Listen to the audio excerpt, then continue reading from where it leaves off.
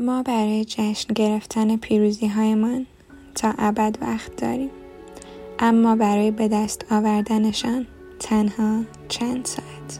اقدام خطرناک. تفنگ زیادی خشونت‌آمیز بود. حلقه طناب دار زیادی عهد بوقی بود و زدن شاهرگ مچ دست با تیغه چاقو زیادی بی صدا بود. بنابراین سوال به این شکل پیش اومد: چطور میشه زندگی رو که زمانی با شکوه بوده به سرعت و خیلی دقیق با حداقل گندکاری و حداکثر اثرگذاری پایان داد؟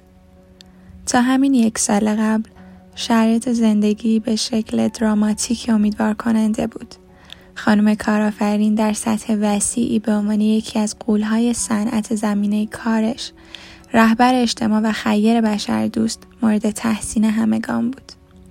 او اواخر دهه 30 عمرش رو طی می‌کرد و راهبری شرکت فناوری رو بر عهده داشت که در اتاق خوابگاه کالج بنیانگذاری شده بود. این شرکت در نهایت بخش وسیع از بازار رو از آن خودش کرده بود و محصولاتی تولید می‌کرد که مورد احترام مشتریانش بود. اما به واسطه خباثت و حسادت شرکا از پشت خنجر خورده و بخش زیادی از مالکیتش رو روی تجارتی که بیشتر عمر رو صرف ساختنش کرده بود از دست داده بود. حالا باید دنبال شغل جدیدی میگشت. ورق چنان به نحوی بیرحمانه برگشته بود که خانم کارآفرین تاب تحملش رو نداشت. در زیر ظاهر سرد این زن قلبی دلسوز، مهربان و سرشار از عشق می‌تپید. احساس می‌کرد چرخ گردون به او خیانت کرده و لیاقتش بیشتر از این هست. به سرش زد یک قوطی بزرگ قرص خواب رو راهی معده‌اش کنه. در این صورت اقدام خطرناک تمیزتر انجام می‌گرفت. با خودش فکر کرد قرص‌ها رو می‌خورم و کار رو خیلی سریع تموم می‌کنم. باید از این درد و رنج خلاص بشم. همان موقع روی میز دراور شیک چوب بلوط داخل اتاق خواب تماما سفیدش متوجه چیزی شد. بلیت شرکت در یک همایش بهینه‌سازی فردی که مادرش به او داده بود. خانم کارآفرین معمولاً به کسانی که در چنین رویدادهای شرکت می‌کردند می‌خندید. با لقب بال شکسته خطابشون می‌کرد و میگفت اونها دنبال جوابهای یک مرشد قلابی‌اند، در حالی که تمام آنچه برای زیستن یک زندگی پربازده و موفق نیاز دارند درون خودشان است. شاید زمان اون رسیده بود که درباره عقایدش تجدید نظر کنه. حالا دیگه گزینه‌های زیادی رو پیش روش نمیدید. یا باید به اون سمینار میرفت و موفقیتی رو تجربه میکرد که زندگیش رو نجات بده، یا باید آرامش رو در مرگی سریع پیدا میکرد. سخنران همایش به کارش وارد بود. یک سخنور واقعی. وی در دهه 80 عمر و بسیار مشهور بود. تقریباً در انتهای دوران حرفه‌ایش قرار داشت. به عنوان استاد بزرگ انگیزش در تمام دنیا مورد احترام بود. او یکی از اسطوره‌های راهبری و سیاستمداری بی‌ریا بود که به مردم کمک می‌کرد چشمانشان را روی موهبت‌هایشان باز کنند.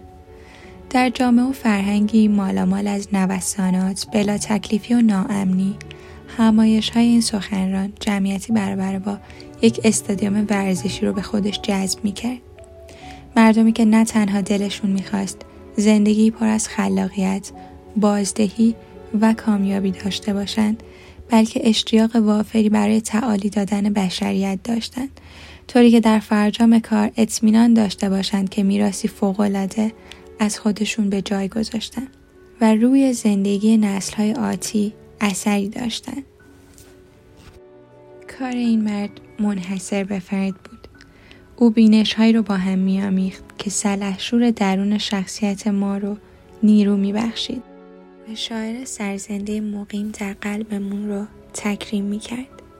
پیام او به افراد عادی اجتماع نشون میداد چطور میتونن در بالاترین سطوح قلمرو کسب و کار به موفقیت برسن.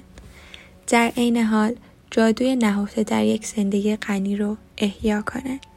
در نتیجه ما رو به حالت هیبتی که زمانی حس می‌کردیم برمیگردوند.